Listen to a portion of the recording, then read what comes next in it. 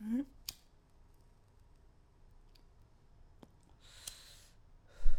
All right, let's fuck this chicken. Welcome to a podcast. I'm your host, Zay Sadler. Super hyped to have another homie on the show today. We talking about normal bullshit as well as getting into her creative endeavors.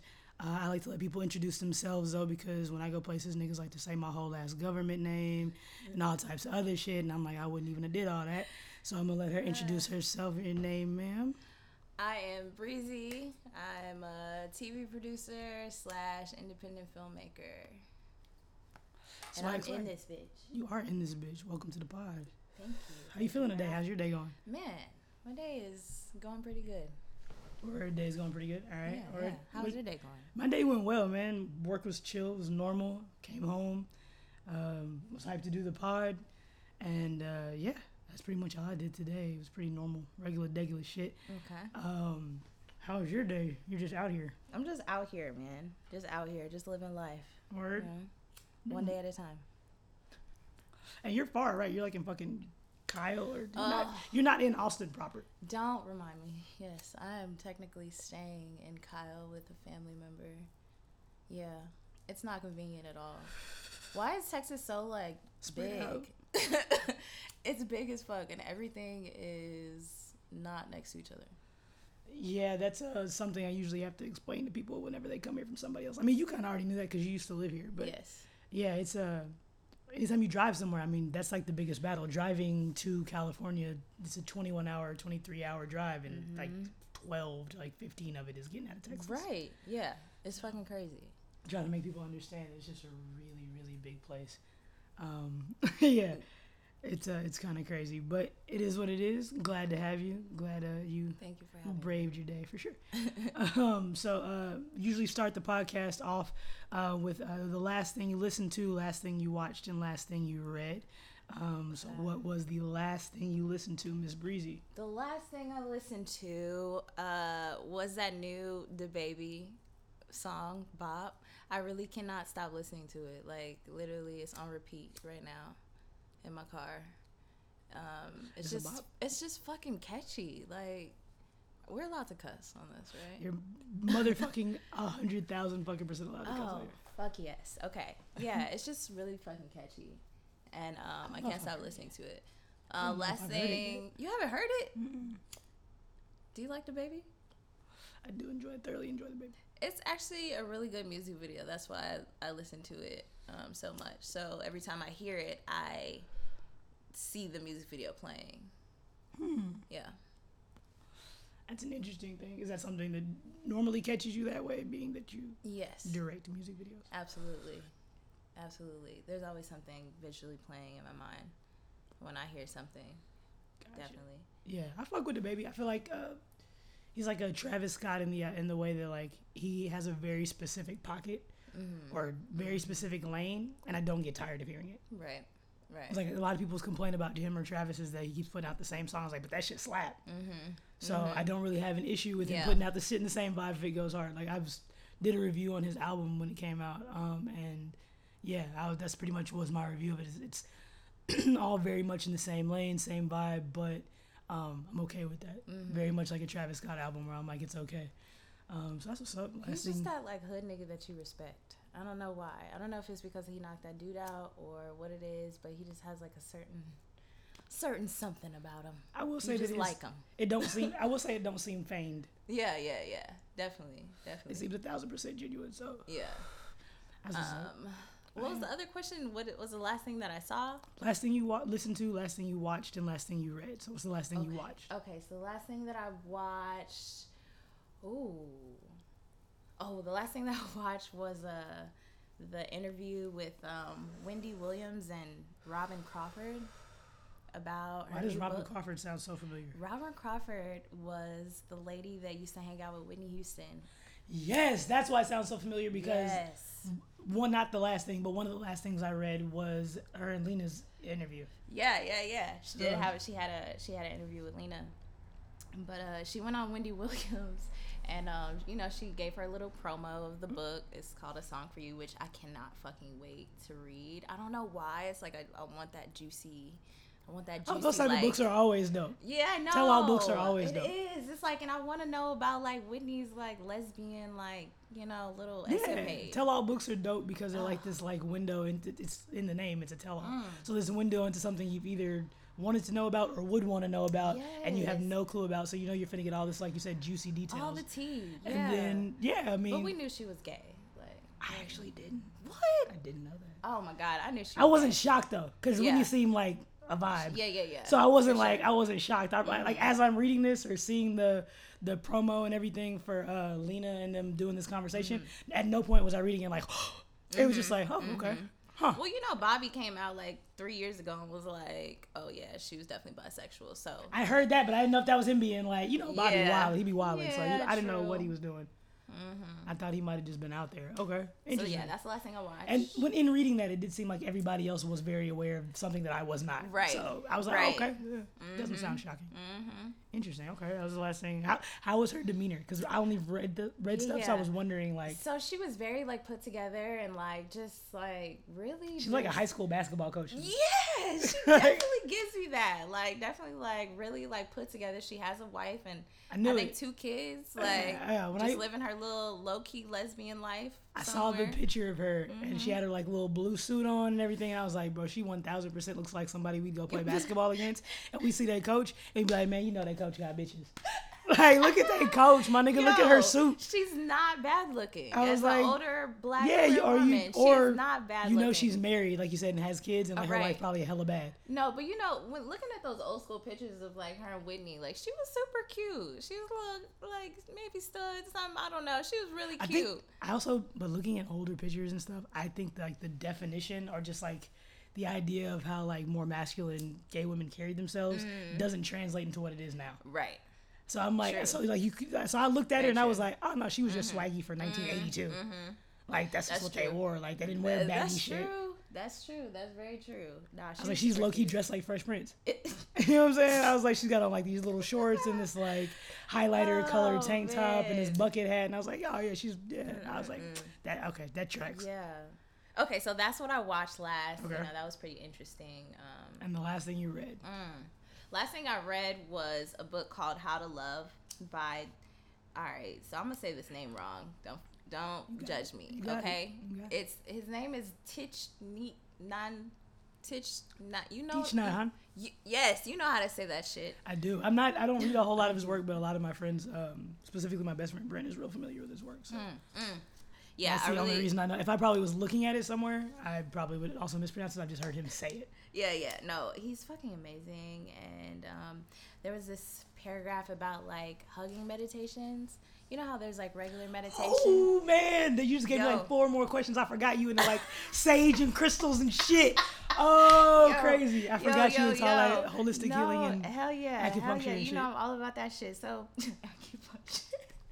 Yeah, no, but he had a read about hugging meditation, and it was like, you know, you can meditate by yourself, of course, but also like hugging can be a form of meditation. Like if you really embrace somebody, like with a certain intention, and like you're holding them, and you guys, you know, have that moment, like it's a meditation form. That tracks. That makes sense. Yeah. I've definitely like hugged somebody before and like felt like a transference of energy. Like, damn, that was a good hug, my nigga. Thank you. Yeah. Appreciate you. Absolutely. I needed that. Absolutely. And likewise, hug somebody and be like, my nigga, you good? Right. You seem like you having a rough one. You ever like hug somebody and it's like a real quick hug? Like, it's like, oh, hey. But we don't never really take the time, like, no, let me embrace you right now, you know? So that's funny. There's somebody I was dating at one point used to say that they liked hugging me after they hadn't seen me for a long time because the hug was longer. And I was like, damn, I never even paid attention to that. So that makes sense. Right? Interesting. Okay. Yeah. So yeah, man, that's the last thing I read and watched and listened to. Swag. Okay. So I'll go. So the last thing I listened to, which we'll probably be talking about on here more than once. Last thing I listened to was the Queen Slim soundtrack. That shit is fire. Super excited for that fucking movie to come out. And the soundtrack kind of like puts me in like this weird nostalgic place of like movies like Love Jones and like Jason's Lyric and like Brown Sugar and like movies that came out when I was younger. They're like these like cult black movies that other people may have never seen, but like all my friends had seen for sure. Yeah. And the soundtrack was something niggas was waiting for, like trying to go get, or like just as worried about as the movie itself. So like listening to it, I was like, oh man, this like reminds me of a throwback to when soundtracks put you on to new artists. Like looking at this playlist, there's artists I recognize for sure. Like I love Vince Staples. There's a track on there with Vince Staples and Black, and who else is on there? This is somebody's name who I think I always say wrong. I think it's Mariba, but I know she's on a lot of tracks with Black and like Jay Addy. She's an artist from Atlanta, and so there's like obvious people who are big names, like Sid's on there from the internet. Lil Baby's got a song on there. Lauryn Hill's got a song on there. Like bigger names, but then there's tracks on here. Vicky Lowe is featured on the song with Megan Thee Stallion. That shit slaps. I don't know who that is, so I got put on to her. My favorite track on there is a song called Collide. And it's got Earth Gang, who I'm a huge fan of Earth Gang, but then it's got Tiana, and I think this is Major 9. Never heard her before. Favorite song on the entire track. That shit is... Yeah, we were talking about that when you walked in. I was playing that shit. That's my shit. I fucking love that soundtrack, and that song Collide is probably my most played song this week. Yeah. So, yeah, that's definitely the last thing I listened to. Super hype. It just makes me more anticipatory for the actual film to come out. Oh my gosh. I'm just like looking at the cover, like. Don't get me fucking started on Lena Waithe. Oh yeah, I said we can both fangirl over her as a fact. I told niggas after she like replied to a couple of my tweets, I talked about that shit for like 2 weeks. Yo, but you know what? The one thing that I will say about Lena, she's so fucking genuine. She's so genuine, and she's not Hollywood at all. Like, she'll respond to you. She'll like I've asked her for advice a few times, and you know she'll like take time out of her day to like respond and like your shit back or whatever. Like, she's real as fuck. I fuck with her. Yeah, that genuine sense of like encouragement or interaction with somebody that you look up to is always dope. Yeah, it's like what I think when social media is done right, what it's used for. Right. So absolutely. Yeah, 1000%. Super hyped for that movie. Ugh, go check out that soundtrack if you haven't. That shit's fucking amazing from top to bottom. Like, no skips, which is rare. Last thing I watched, huge fan of the show Abstract on Netflix. Okay. And I'm also a huge fan of shows that I can just pick and choose what I want to watch. Yeah. Like, there's not necessarily a like storyline or arc or anything. Right. It's just like I can just kind of bounce around. Kind of like Black Mirror. Yeah, kind of like Black Mirror, but yeah, we haven't had that conversation and we can later, but it's overrated to me. I'm not a big fan of Black Mirror. What? Yeah, okay. and shit. All right, we'll have it later. I'm not a huge Black Mirror fan. There's like certain episodes I've been shown, and I know lesbians are really partial to Black Mirror because of like a specific episode. Yeah. And I was like, Like, I've seen maybe 3. That's one of them where I was like, oh, this is dope. But, like, it's kind of overrated. All right. We'll talk about it. But, yeah, it's a whole other Ahead. conversation. So, but, yeah, with Abstract, the episodes are, like, dedicated to different artists and stuff. And the last episode I watched was dedicated to Ruth Carter, who is the costume designer from Black Panther, Selma, Do the Right Thing, like, all types of shit. Yeah. And if you haven't watched Abstract, you're bugging because that shit's dope as fuck. But her specific episode was really, really interesting to me. It's always interesting to me to watch different artists and like how they come to bring ideas to fruition. Yeah. Other mediums are always really interesting to me, especially mediums that I know that's dope. But as multi-hyphenated as I am, I would absolutely have no desire to do that at all. Like I have I've never had a desire to make clothing. I love clothing. And I like revere people who make it and like textiles and fabrics. Like shopping with me is weird. You'll see me do shit other people don't do. Like I'm like feeling it and all inside of it and like whole other shit that niggas don't be paying attention when they're just like, this shirt fire. I'm finna buy this shirt. And I'm like, that hell itchy on the inside though. What kind of cotton is this? What they wash this with? So like, I don't know. I'm into clothing and fashion and stuff, but never been the type of person who's like, I'm finna go give me like a pattern and sit down and make me a dress or make something for somebody else or whatever. So it's always interesting to me to watch other people maneuver. So that was a really cool episode, kind of just hearing her process of how she studies and researches different eras and different influences and all the different places over the continent of Africa that she pulled influences from for like the warriors outfits for the women and how there's like little nods to like Ghana because of the red and like there's like certain ways that she put detail on the actual uniforms that are supposed to symbolize like scarring and all types of really cool shit like that. So that was a really dope thing that I watched was the Ruth Carter episode of Abstract. Very dope. She's interesting. She reminds me of like anybody who just Black Annie. Yeah, just like how Black women can have this like very like demure but powerful, like I'm really quiet but like you wouldn't speak over me type shit. Yeah. Very cool. Like I want to her voice, like Black women have that voice. Like I want to like old Black women. Like I can just like listen to you read the back of a cereal box type shit. Or I want you to like tell me a story. That was a really Black word that you just used. What? Annie. Yeah, Annie. Yeah. Annie, because you know there's auntie and then there's. I know people who say auntie. Do you call your aunt? Do you call any of your aunts aunt? I think I don't know. I used to go back and forth when I was younger, but I definitely say auntie now. Okay. And there's auntie, and then there's Annie. I think it probably depends on who I'm in the context with. Right. Like if I'm speaking to somebody who probably wouldn't understand auntie or be like, what? Like then I might be like, yeah, my aunt. But if I'm just like in general conversation, like anybody who's ever you text me, so anybody who's ever texted me before, I text how I talk. Right. So like people who know me, they only understand what I'm saying because they talk to me. Because like I don't say something, I say something. Yeah. Or like I don't know, I do weird shit. Like if something, I don't know, shit just I don't know, I'm weird. Or like I completely understood when 21 Savage was like Issa, because I was like I've been spelling Issa like that. That's how I say it. Yeah. Or like I say Prolly, so I spell out Prolly, probably. Yeah. So I don't know. That's a very Texas thing to just like run shit together, like y'all. You know what I'm saying? We just run words together. Hell yeah. So yeah, that's Okay, I'm gonna have to check that out. Abstract, got it. And then last thing I read was an article. So I've read a couple like small things. Last thing I read was an article in California Sunday, which was an article about Melina Matsoukas, who's the director of Queen and Slim, which, like I said, will come up multiple times probably throughout this podcast because shit comes out next week, and I have been waiting for this movie for about a year and a half. So I'll probably be talking about that a lot. But it was a really cool article about her talking about her upbringing and being from the Bronx. I knew she had directed a lot of music videos, but I didn't realize this was her first movie. Oh, okay. I didn't realize she had never done a movie before. She's directed episodes, and she's one of the DPs, but not. They got a bunch on Insecure.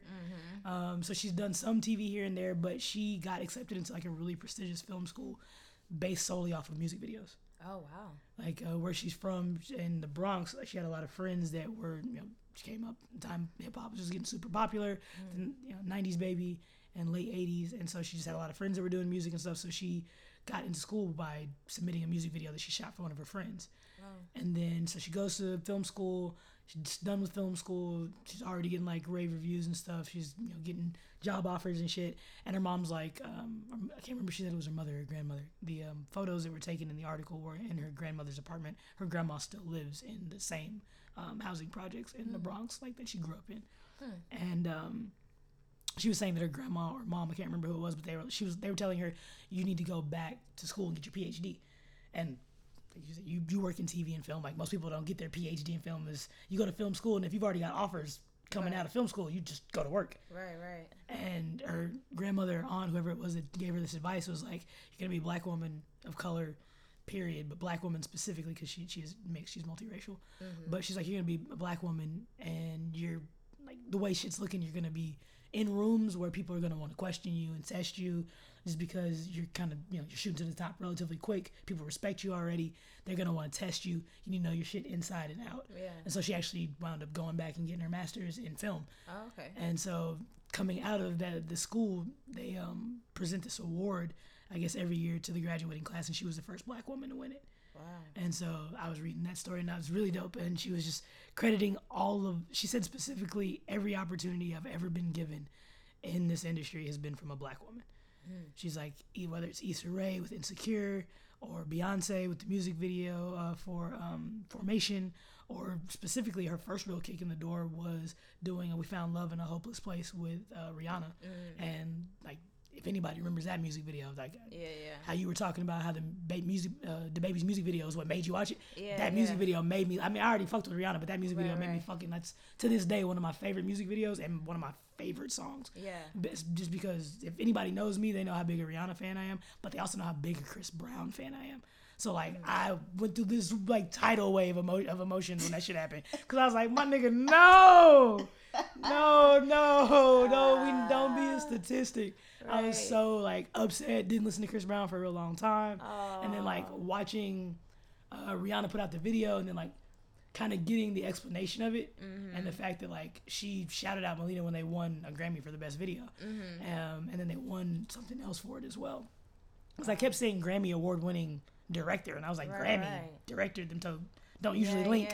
I was like, what? So I was like, oh, she won a Grammy for that music video. Okay. And yeah, just the idea of saying like Rihanna kind of speak for herself. Everybody's making all these speculations about what happened, how they got into it, their relationship, and like put out this video, and she was just like, that nigga bugged out, but it was pretty much both of us. Right. Like we was wilding. Like we were both too young, very rich, a lot of drugs, too much going on. Yeah. So I was like, knowing that I didn't know that she did that video, I was like, I love Formation, but nigga, that's one of my favorite visuals of any type I've ever seen in my life. Yeah, it's crazy. So that was the last thing I read. Talented woman. Man, she's crazy. So now to get into some topics other than that, gonna introduce a new segment, and it's called Nigga We Made It. Nigga We Made It, goddammit. This segment today is dedicated to the homie. We tagging her in this podcast. When I was in New York for the little bit of time I was out there, I met a lot of really cool people while I was out there, and one of the coolest people I met while I was out there, her name was Simone Sullivan. She's a very cool, very funny, quirky black chick from Miami and reps 305 super hard. And she just came into the store one day when I was working in Sprint, and just cool vibe. It took a long time to get everything she needed to get handled. If anybody's ever been to a store and gotten a new phone, you know, if that shit don't go smoothly, you can be there for hours. So in that hour or two, we were kicking it and talking, exchange Instagram, stay cool even after I moved back to Texas. And she's a designer, and she designs very fly clothes. Her name is spelled exactly how it sounds. Simone, SIMONE .Sullivan, SULLIVAN. And she made me these super dope like quilted black kind of like track pant joints. I think the pictures are still on my Instagram. She, at the time, was just kind of what I saw, creating pieces. She was working, I think, at some type of boutique or something in her lane, kind of putting in her dues. And then I saw her put out a show, and then she just put out another show during Fashion Week, this past Fashion Week in New York. And just always love to see, specifically, especially black women, but just creatives, like putting action to power. And just recently saw on her Instagram that she just got hired at Nike. So my nigga is about to be working on the new line with Serena Williams. And she's about to move to Portland next week. All this shit just happened like a couple days ago. She lost her grandpa a little bit after I met her, and I know that was like a huge effect on her, and she's just been going super hard ever since. Like I saw that put a battery in her back, and just super hype and inspiring always to see people just turn their shit into the actual fruition, like I said. And so shout out to Simone Sullivan. Follow her on Instagram, blow her shit up, tell her she's dope. Go look at her really cool pieces. She makes really, really, really fire, amazing clothing, and this is all the shit she's made. Wow, that's dope as fuck. Yeah, so go check her out, Simone.Sullivan on Instagram, and tell her that we are proud of her, because it's always cool to see. So that is the first installment in the new segment called Nigga We Made It. Swag. Yeah, so now to get into some bullshit and talk shit, I'm going to relight this joint. Relight this joint, take a couple sips of my drink, and do we want to start with Summer Walker?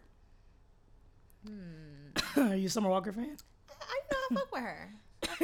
You've been I do indeed. abreast to any of her goings-ons lately? I have. Okay, so you're a bit she's informed. going through some social anxiety right now. All right, we can start there, or we can do Monique suing Netflix. I don't know much about that. I mean, I heard about it, but I don't know about it. Maybe you can tell me about it. Or T.I. and his situation. I like that. We'll start with T.I. All right. All right, we can start with T.I. We can start with Tip. That's my guy. All right. T.I. So first of all, if you're unaware, T.I. made some very interesting statements in the news about going to the gynecologist with his 18-year-old daughter and requesting results. Requesting results of the intactness of her hymen, as it is in relation to her possibly still or not being a virgin. So yeah, your thoughts on Mr. Harris and his statements. First of all, I just like to say I love T.I. so much. I'm such He's a a very fan. antiquated man though. A lot of the things he says remind me of like somebody old Southern uncle, and I'm just like, nigga, you know that ain't right, but you just right, nigga, right, nigga. Come on, nigga, why you say that out loud? Oh, yeah. Okay, so I love him. I'm such a fan. But yeah, you're absolutely right. There's some shit you can just kind of let slide, and then there's some shit you're like, wait a minute. Why did you say this out loud? All right, now. In front of people recorded. Right. What you doing? He the type of nigga, like, I feel like after that shit blew up on social media, he was probably like, I said what I said. Right, facts. I said what I said. Like somebody uncle. Nigga, I said what I said. He didn't give no fuck. Yes, you know, saying some old ass shit like T.I. the old uncle that say some shit like, "Now that boy couldn't be playing with them dolls," and you be like, "Let that little boy play with them dolls, nigga. Shut up." No, I said what I said. I type said shit. what I said. Like, nigga, no, but it's wrong. Yeah, you can't say that. Yeah, we must learn. God, it's so hard because I love him so much, but it was just okay. Number one, let me say this too. In his defense. I'm not on his side with this in any means at all. But in his defense, I know that, like, with social media and, like, Hollywood, like, a person in the industry can say something very boldly, and then after it gets out and people are, like, start picking that shit apart, maybe the artist will be like, well, actually, I kind of meant it like this, or maybe I didn't really mean it like that, but it kind of like, my tone came off like this, you know, like, was it like, did he say this in an interview, or was it like over the radio or some shit? It was on a podcast. It was on Miguel's girlfriend, Miguel's incredibly fine ass girlfriend. It was on her podcast. That's his wife. You sure right. That is damn. That's our wife. They share a marital bed. We are in a throuple together, all three of us. Throuple. Yeah. It's definitely real. That's crazy. Miguel's kind of cute though. He's soft. Kind of. He got soft features. Oof. Don't get me started on Miguel. Nah, okay? I'm gay. Shit, I'm good. But he looks cute. Oh my God. He's okay. So anywho, okay, back to T.I. So no. Yeah. In his defense, you know, I could see, you know, he's supposed to be talking about this on Red Table Talks, by the way. Did you know that? With okay.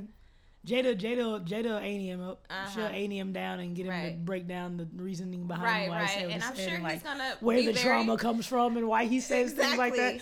I'm sure he's gonna speak very eloquently. Oh yeah, and you know, my nigga gonna give up all the SAT words, all the 3-syllable joints. My nigga gonna say expeditiously, audacity, nigga serendipitous, all that shit. And we're gonna love him all over again. My nigga, I love it. Like that's exactly what I guarantee you when Red Table Talk comes out, like nobody's gonna worry about it. People love T.I. so much. I'm like, he says this ignorant ass shit and he's gonna be fine. Right. Like, because I don't think he has any ill meaning or harmful intentions. It's really patriarchal and all the other buzzwords you want to throw at niggas being niggas and it not being okay. And I agree. Yeah. But at the same time, it's like, I don't know. His daughter's 18. If he is doing it, he can't do it for much. She is now. So if he is doing it, he can't do it for much longer. Okay. And I do understand that a lot of people were like, I don't know. I don't like to use the word triggered because I hate that fucking word. But like somewhat like bothered by it because it also has like weird notes and connotations in relation to like things that people do in other countries to girls' hymens. Yeah. And like the shaming that comes with what they do to their hymens when they're not virgins anymore. And so I get that, but I don't think T.I. was going there with it, even though it is tied because it's they're both done for the same reasons with the same male thinking behind them. Right. But I don't know. I think T.I. just might put his foot in his mouth. T.I., so you take your daughter to the doctor, and like if the doctor says what you gonna do? Yeah, like what now? Is she on? Like you gonna cut her off? Like you not gonna pay for nothing no more? Like like what are you trying to ensure? Like what is? It's kind of weird. It's a very old Southern controlling dude, and when I say black thinking, I usually that means also tied into the church thinking and just the idea of like this sanctity or sainthood that comes with being a virgin, which is just, you know, in relation to the Virgin Mary. And so it all comes back to like Christianity and like that raising and line of thought that is behind, you know, a whole lot of the dumbass shit that older black people say, Right. because everything that they kind of were taught is rooted in the church. So yeah, Tip was bugging for sure. Definitely bugging. Definitely bugging for But sure. I still love him, and I'm gonna watch Red Table Talks because I'm gonna watch Red Table Talks because I want to hear him drop big ass words around Jada. Absolutely. That shit's gonna be fire, and it's just I support everything that the Smiths do because at 31 I want them to adopt me. So you know, there's a fact. And so speaking of church, segue into down the road, Mr. Kanye West came through, popped up at Joel Osteen's church. I follow a couple people who and know a couple people who live in Houston and attend. Like that's the church they go to on the regular. They just they go to Lakewood on Sundays, and so watch them go to church on Sunday and watch the wildly incredible line they had to stand in to go to the church that they go to every Sunday anyway. Wow. Fuck Joel Osteen, either way, but that's the church they go to all the time. Right. And they had to stand in crazy lines. I'm watching some of their posts and Snapchats and shit, and I'm like, damn, like that shit.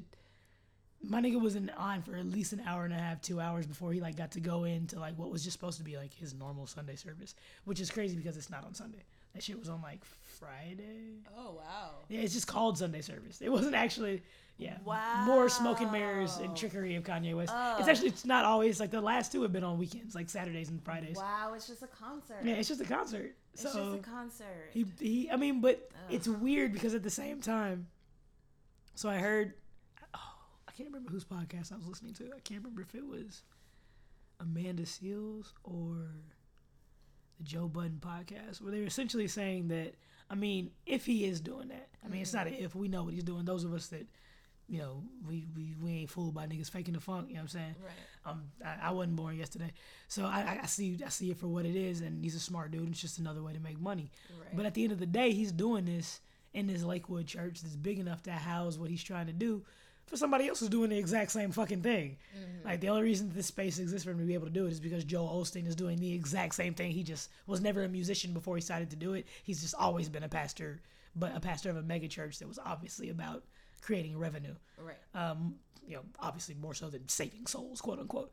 So it's like it brought a weird, like, level playing field idea of thinking to me. Is like, I don't rock with it, but I also don't rock with Joel Osteen. So it's not like Kanye West doing something new where I'm like, I mean, anybody who knows me knows I ain't fucked with Kanye West in a long time. The last album I listened to was 808s and Heartbreak. I listened to Ye one time through and was like, the same for me. I listened to this new album really wholly because I have a podcast now, and I wanted to honestly and after researching report it. And the album, the beats are dope.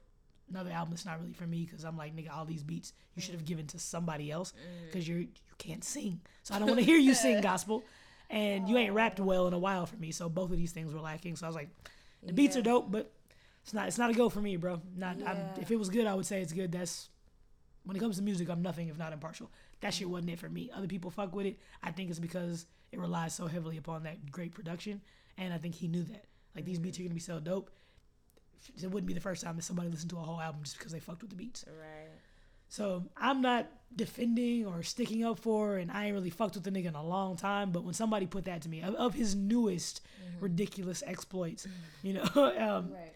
not the MAGA shit or any of that, but of his new ridiculous exploit, this like Sunday service concert, but it's not church. But I'm watching my nigga with the video up, and I'm like, this looks like church. This nigga's doing church, bro. Yeah. Get the fuck out of here. You're just not preaching. But Right. but there's like certain elements of times where there just be music will be playing, and he's freestyling in like a riffy kind of jazzy way where he's just going like, or like a freestyle, like he's literally like freestyling off the dome type shit, like as if he were rapping. Okay. But it's, even though it's to music and it looks like freestyling because there's music on in the background, it's like, this nigga's still just talking. That's preaching. Oh. So with the idea of it now, I'm just thinking about it more so of just not necessarily like, oh, is or isn't Kanye West doing something that's church? He definitely is, and it's just, I don't know. I'm not mad at him, but it's more of a me just not rocking with it the same way I don't rock with TD Jakes. I don't rock with Joel Osteen. I don't rock with anybody who's using religion or like Christianity for a profit basis as opposed to trying to like save souls. Wasn't Joel Osteen the preacher that didn't allow his doors to be open during, what was it, Katrina or during what was it? I'm trying to think of the name. It starts with an H. Harvey. During Harvey. Okay. I did think, I was like, my stepmom's dog is a Harvey Interesting. rescue. That's the guy. Okay. Kanye, I can't even say much about him. Like, I'm always interested to hear people's takes on Kanye. It's just so frustrating. It's like the T.I. thing. It's just so disappointing. It's just, at one point, he was my favorite rapper. Man, me too. Absolutely. He was definitely most of our generation's favorite rapper at one point. Yeah. It's just like something happened to him, and I think it was his mother passing. For sure. It really just kind of shifted some shit. For sure. And which is understandable because it was really traumatic, and but ever since that shift happened, I kind of just fell off. I think he was already like in a certain level of like instability though. Yeah. Because I think that I mean, just I'm no therapist and I probably need therapy, but being somebody who's like lost loved ones like that, like I lost my mom and my dad, like it only kind of tips you, and I mean, and this is just me, but to me, I feel like it only kind of tips you in the direction of a way you are already leaning. Like, because just anybody who was around me at the time knows how both my brother and I reacted to losing our mom, and it was very different. Like, obviously, both of us are just fucking. I don't even like talking to people about losing moms. They're like, man, I've lost my mom too. Because I'm like, yeah, but you didn't lose my mom. It was like my mom was the shit. Like, you ain't gonna meet a motherfucker on the face of the planet with a negative thing to say about my mom. Yeah. Coolest person in the world. Cool with drug dealers to preachers. Like, everybody. Like, perfect. Like, so I'll be like, yeah, I feel you, but you still don't get it. But I feel like it just kind of it just tips you in a direction you're already in. I was getting really, really submersed in art, and it just like pushed me super more towards that. So I just like buried myself in that. And then, you know, my brother, who was already kind of going through a rough time, it just kind of made everything worse. So I feel like that's kind of what happened with Kanye West. Gotcha. It's like I feel like he was already a relatively unstable dude as far as being bipolar and you know, all that other shit that can just come with stuff that we're just now talking about very freely, but at one point wasn't very freely talked about, especially in the black community. Yeah. So all that untreated, undiagnosed, and it's just like, oh, I'm an asshole. You know, I'm just putting it in music. But then it turns into like, oh, something really traumatic happens to me, and now I'm just like flung headfirst into my fucked upness. Yeah. And it was a downward spiral ever since that fucking I used to think it was Kim. I don't think it's Kim. I don't even think it's Kim anymore. No, because he was crazy when he went up there and interrupted Taylor Swift. I didn't see. That's the thing. Was now crazy. It was crazy, but it was like there was logic behind the crazy, and it was just like it was Kanye West throwing a temper tantrum and not being able to control himself. Trust me, I'm the biggest. It wasn't wrong, but it just wasn't appropriate. Beyonce. Even Beyonce was like, "What the fuck?" Nigga? Yeah, it's just like, nigga, you just we agree, but you tripping. Yeah, right. Nigga, what's wrong with you? And that's what I said. I was like, but he not wrong, right? Because we used to like what he did to a little extent, because it was like. Did that nigga go being goofy Kanye West again, saying shit we all think but we won't say. Right. Like, you sure right George Bush don't like black people, but I probably wouldn't have said it right then and there. Right. Like, he used to do these things that was like, he bugging out with Sway, but I hear him, he not lying. Like, they letting Virgil do everything he been trying to do 10 years ago. So it was like, there was all this like, is Kanye West really bugging? Now it's just like, nah, that nigga bugging. Yeah. But he has like so much...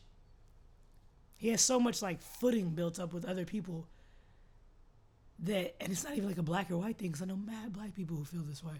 He has so much footing built up with other people already. It's just like they've kind of bought into the crazy. Yeah. Like the way that I like fuck with Quentin Tarantino. It's like Quentin Tarantino and Spike Lee are my favorite directors, and Quentin Tarantino is just like, I know something wrong with this nigga. Like, I'm 100% glad he has an outlet, because I'm like, man, what if this nigga didn't have film? This nigga would be like fucking Ted Bundy or some shit.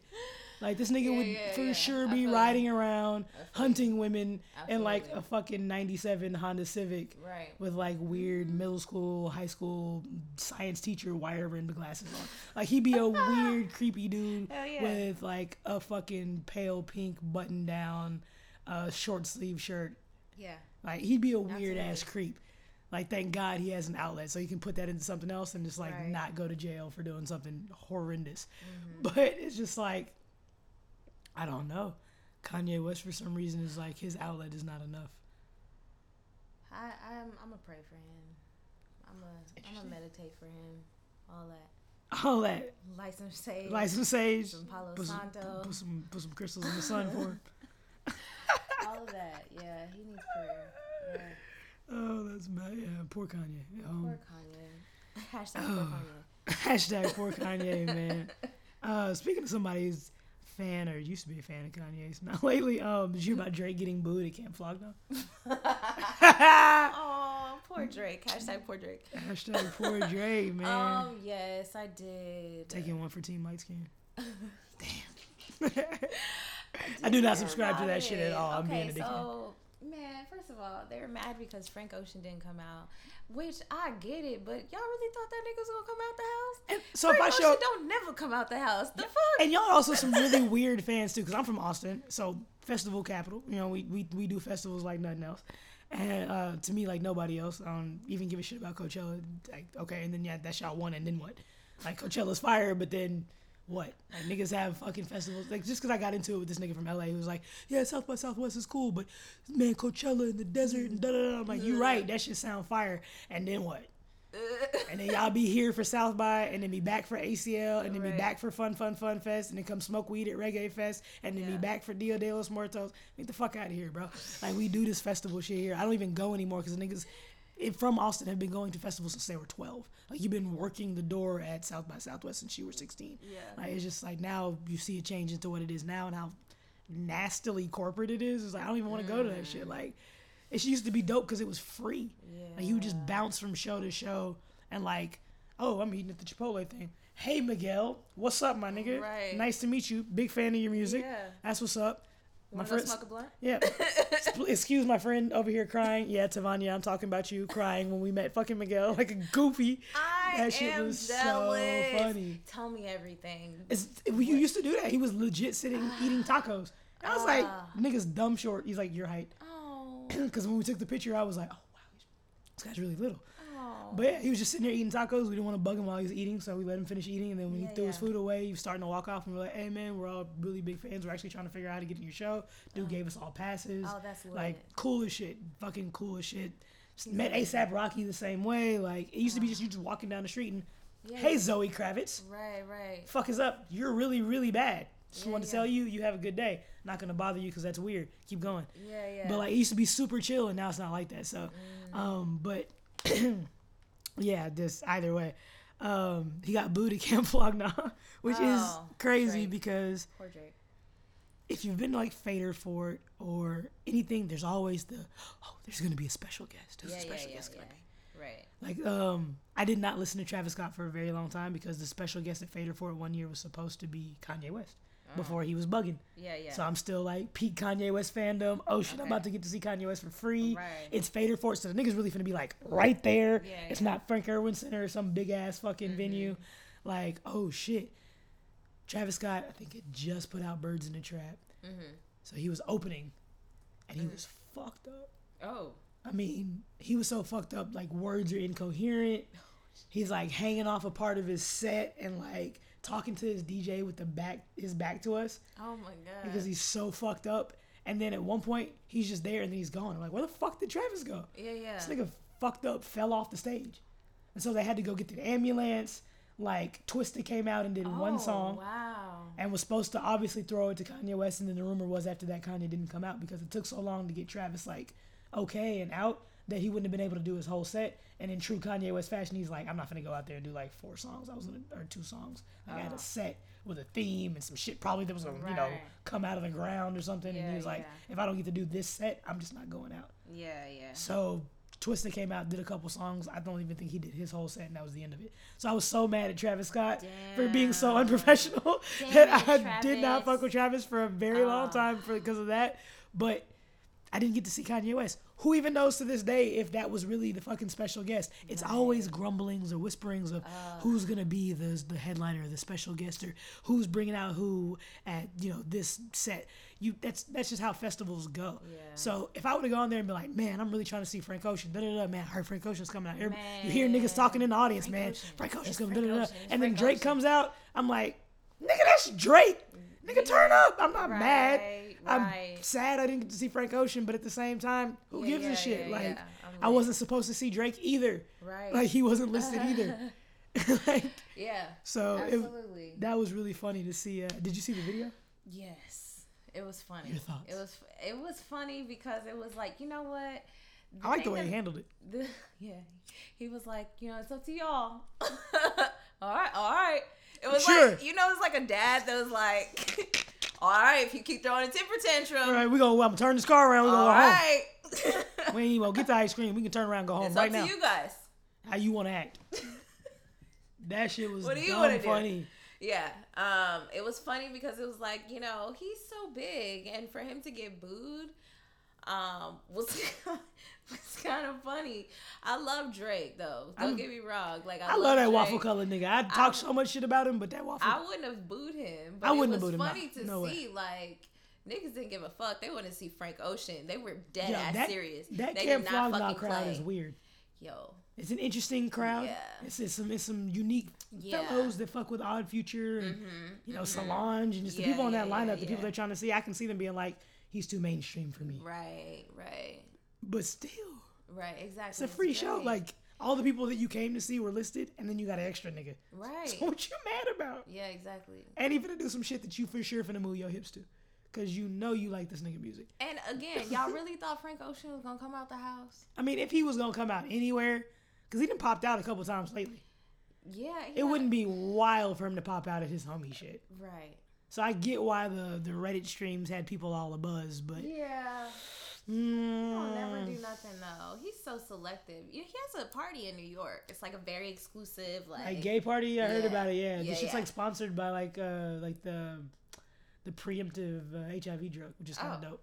Okay, all right. Yeah, I didn't know that, but apparently it's really exclusive and bougie, and I heard it's also very white. I heard it's also, but white gays. I feel like the people who Frank Ocean hangs out with and frequents, that's not shocking. Yeah. Like, people be shocked about stuff that I'd be like, but are you really shocked? Like that. Right. So this isn't going to be a topic. I don't want to talk about it long, but it was on the list. I just heard a joke that because I know that, so weird segue. Frank Ocean, Camp Flog Gnaw, Tyler the Creator. Right. Tyler the Creator's best friend is Solange.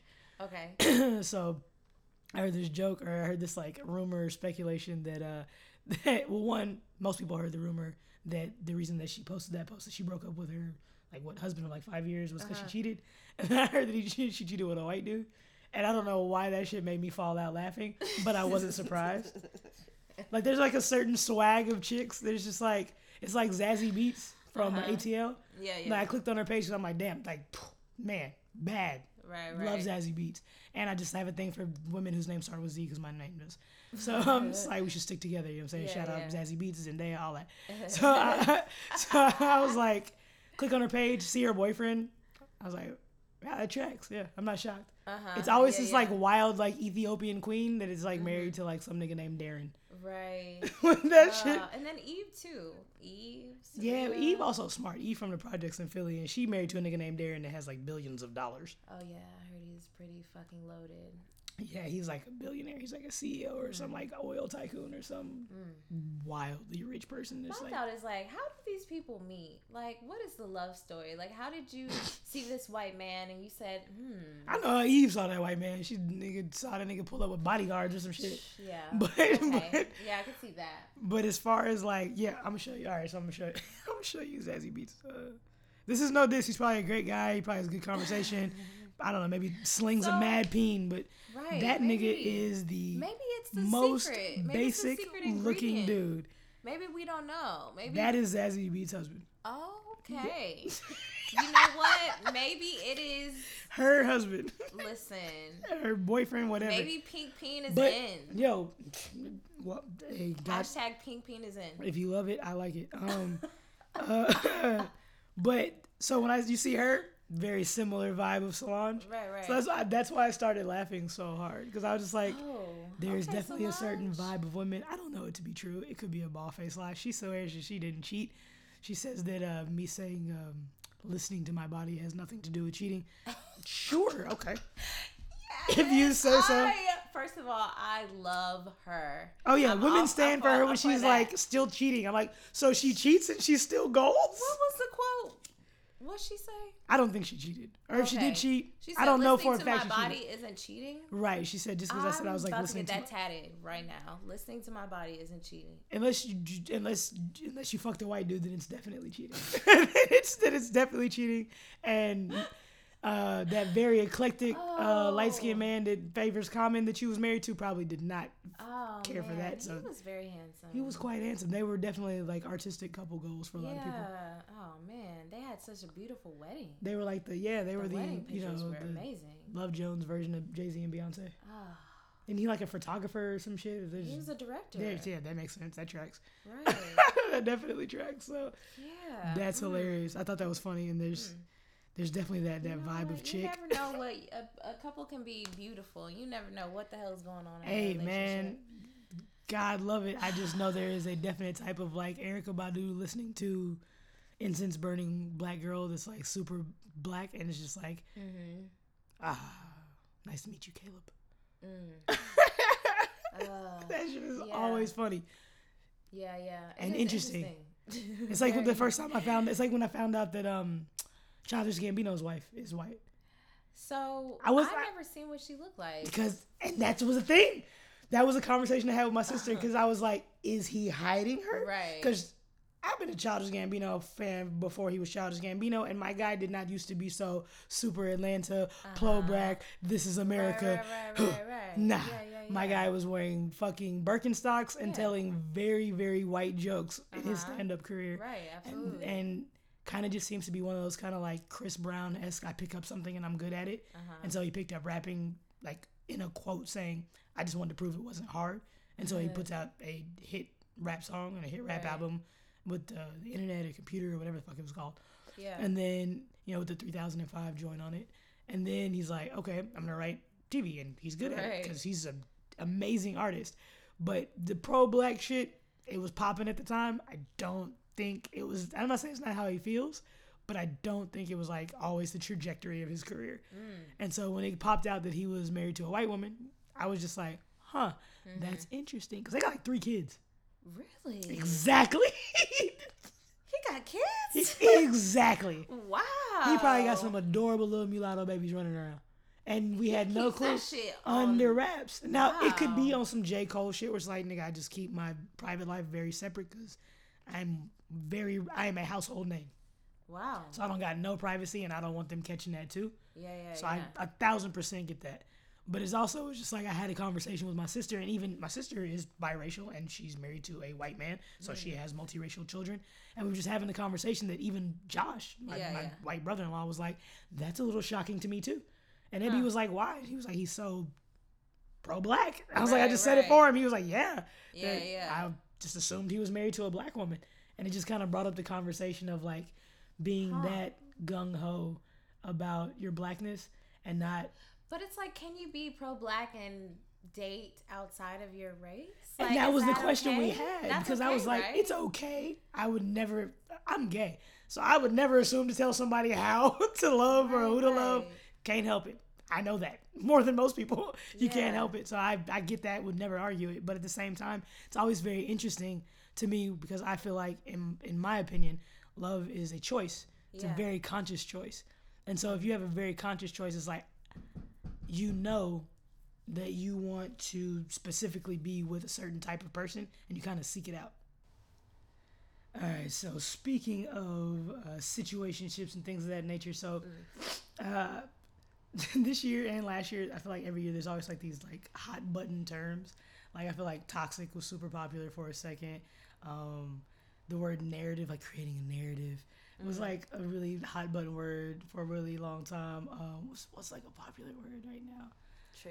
Triggers is definitely one of those. Triggering.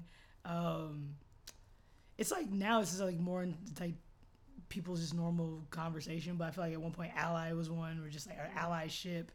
So there's just words that are always just like really like kitschy or whatever at a certain time. And so the term right now that is funny to me, and I heard that was brought up on the Joe Budden podcast, was gaslighting. Are you familiar with this term? Okay, slightly. Yes, it's like a form of manipulation almost, right? I would say what familiarity do you have with it? Not much. Like basically, like it's like a way you can manipulate someone, but it's like specific. Like it's not just manipulation. Right. It's like targeted. Very specific way to manipulate somebody or to get someone to do something. I don't know. So this is what I've heard. So the definition I got off Google is manipulate someone by psychological means into questioning their own sanity. And like the example, which is not a good one, it says in the first episode, Karen is being gaslighted by her husband. That's the example. It's like gaslighting is an abuse that can be perpetrated by either women or men. Withholding is one gaslighting technique where the abuser feigns a lack of understanding, refuses to listen, and declines to share his or her emotions. Gaslighting examples of this would include, I'm not listening to that shit tonight. So it's a term that I'm familiar with more so just because I've seen it like bantied about on Twitter. And just Twitter, I feel like, is just where I feel like these type of words go to just get their like steam. Just like, oh my God, you're being so toxic. Or this is like, I can't believe you're creating such a narrative. Like that's the type of shit that people will just pick up with and be like, I'm gonna throw like these hot button words into my tweets to make them like popular or whatever.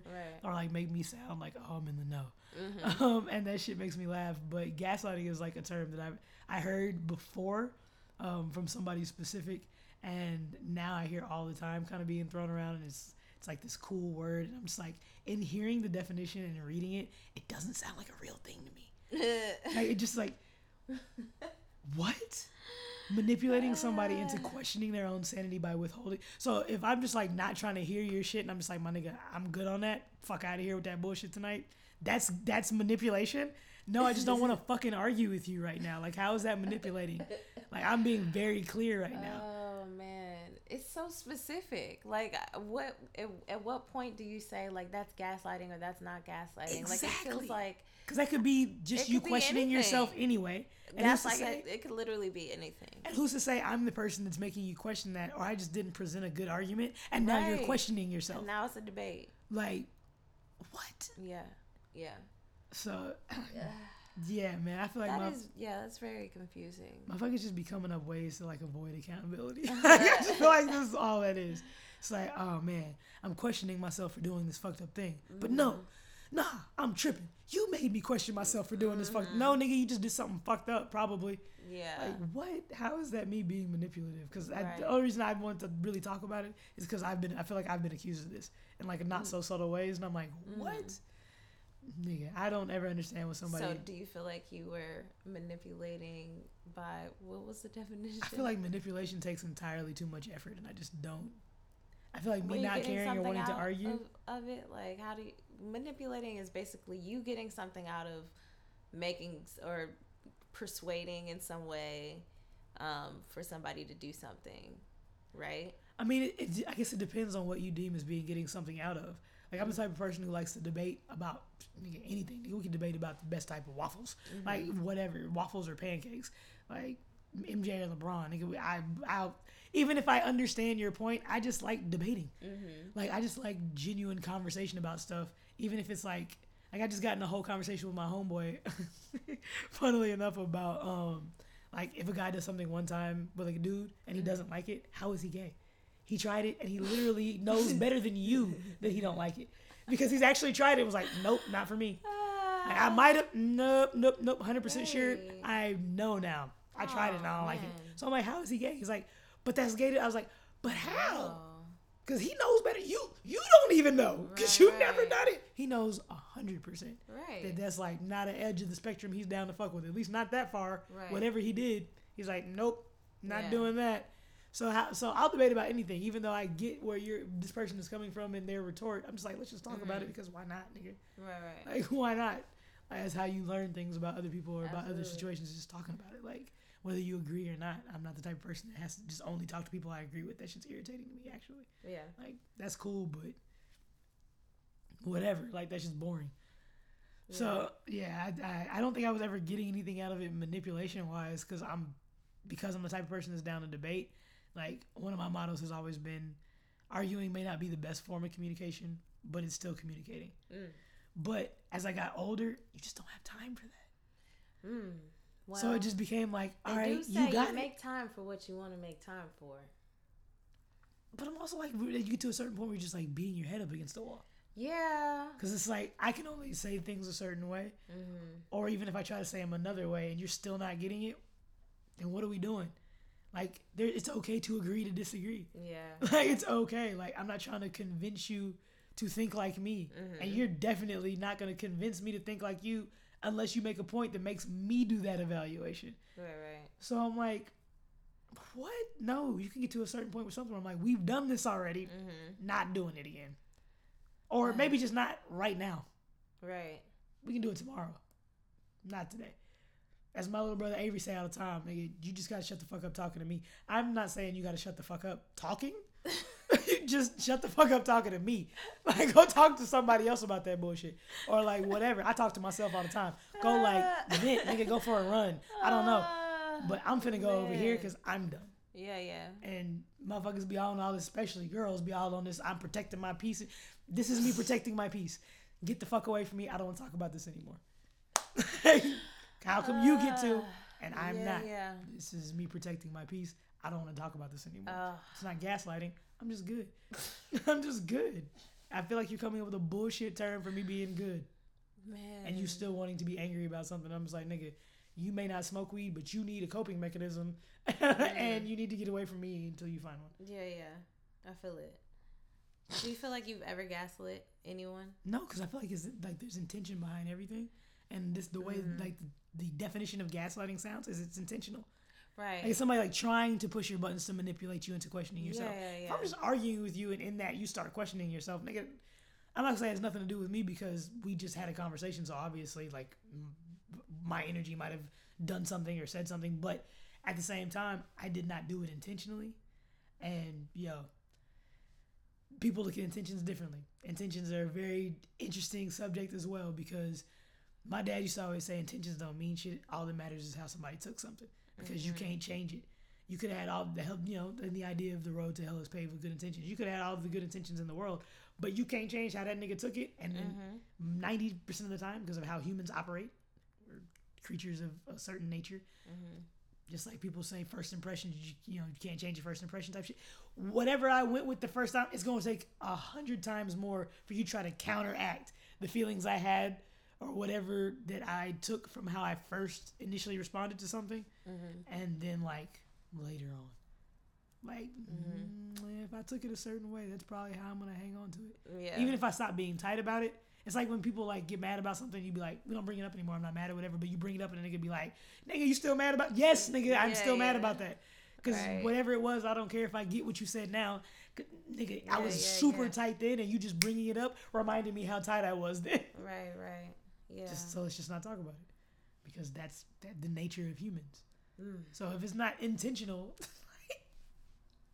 humans are is so it complex. gaslighting? If I'm not trying to do that, maybe you're just thinking about the dumb thing you did. So if you're not trying to gaslight, could you gaslight and not be necessarily trying to intentionally gaslight? Like, could you be gaslighting unconsciously? I think if you're saying that you're trying to poke somebody's buttons, then the intentions are there, so it can't be unconscious. Okay, maybe you're right. Like if it's a type of psychological manipulation, right, that implies premeditation and intention. Even if, or just, I guess I need like a, or maybe like not even premeditation. Example. Like, what would be a good example of gaslighting? Like, because maybe if you take away the premeditation, like I guess if you're a super fucked up individual, it would be premeditated. Like I'm going to go do this to get this from this person, and I know if I push this button, they're gonna do it. Okay. But I think even if you take away the premeditation of being just a complete shithole, say it still has to be intentional, even without you trying to do it. Like, oh, I'm gonna make this plan to do it. You would still have to be the type of person that likes to push people's buttons. Right. So Yeah.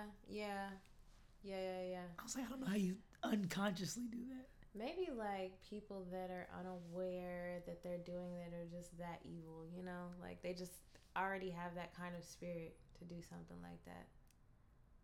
Without like consciously thinking like I'm gonna intentionally like poke at this trigger that she has or this insecurity or whatever to make her do this. It's just like it comes natural. Right. Maybe, yeah. And yeah, I guess there are people who could be like as wildly unaware of the, I guess, shitty things they're doing to people. Absolutely. In all the the same sex way, like, trafficking that's happening, like white women can be really, really unaware of like their passive aggressiveness. It's always just like shocking. Right. It's just like you really don't know what you're doing, huh? I have black friends. I would never. Or just other shit would be like, I genuinely know you have no ill will against me. You don't dislike me. Like, you like me. You genuinely fuck with me. You think I'm cool. You like my hair. All types of shit. You think it's interesting that I'm an artist. You really are like enamored by me and like fuck with me. But you really just don't know what you're doing, right? You don't. Wow. Yeah. Like, maybe I guess you could, like, in the same vein, be so completely unaware of like you. But wow, I don't know. Yeah. I just think that's a really interesting, like, when I heard Hot Button Word, when I heard Joe Budden and them talking about it on the podcast, I was dying laughing because he kind of had the same take as me. He was like, because everybody in the room, like all the other Rory and Mal and all the other people on the podcast were like, oh yeah, nigga, this is definitely you. Yeah, you do you do this shit to me and we not even fucking. Like, you definitely. And he's just like, but this is just, and I kind of felt him. I was like, if you doing it on purpose, you're wild. But if otherwise, it's just like, that could just be in somebody else's head. Right. Yeah. I don't know. I didn't even mean it for it to become that long of a tangent, which is funny. So before we get into a few more topics, I'm just gonna, because we had a pre-discussion. You're not really a sports person. I'm just gonna run through a couple sports things really quickly. Yes. And if you have anything to say about them, feel free to chime in. All right. I'll save Cap for last because you can chime in on that because that's not just sports. But so you don't. But if you watch football, you would know that Myles Garrett is a member of the Cleveland Browns, and he got into a not a kerfuffle because it was an actual fight. He got into a real ass fight with the quarterback of the Pittsburgh Steelers, Mason Rudolph. I believe his name is Mason Rudolph. His backup quarterback, Ben Roethlisberger, went down really early in the season, and so a lot of teams have been having backup quarterbacks for the majority of the season. New Orleans, Drew Brees got hurt really early. I think he's back now, but he was gone for quite a few times, and Terry Bridgewater was killing. But either way, got in a fight. Yeah, he got in a fight. And football players fighting is always interesting because they have like helmets on and shit. So it's like, without them taking the helmets off, it's like, y'all look really weird right now because you're punching a helmet. But in this fight, the guy tried to pull off Myles Garrett's helmet. Myles Garrett plays defense. Okay. He's a relatively large dude, pretty big. And quarterbacks are usually, not bigger guys. That's why they're protected. Like, it's a known rule. You don't hurt the quarterback. Mm-hmm. But it turns into this little fight because he got sacked a bunch of times. In the last sack, Myles Garrett did a little much, but he was juiced, and then he shouldn't have did it though, because you're gonna get in trouble for roughing the quarterback. Yeah. And he like kind of threw him down when he didn't, a little harder than he had to, and like for a little longer, held him down a little longer than he needed to, because he was just like, nigga, I just sacked you a third time. You're doing too much, bro. You at the same time you have to be cognizant of how you're playing the game, and like there's rules against that, and that if nothing else can negatively affect your team because it can cost you yards. Ooh. And so that can hurt your team, and you don't want that. Right. But so he gets into this crazy fight, and the quarterback of the other team, Mason Rudolph, is trying to pull his helmet off, and the way he's jerking at it, it's like, nigga, that can cause an injury because you're slinging my neck and shit, like you could fucking hurt me. So obviously Myles Garrett doesn't take too kindly to that, and so he gets up. Because you roughed the quarterback, the other players on the quarterback's team on the Pittsburgh Steelers are now all on, the quarterback side. They're all in your face.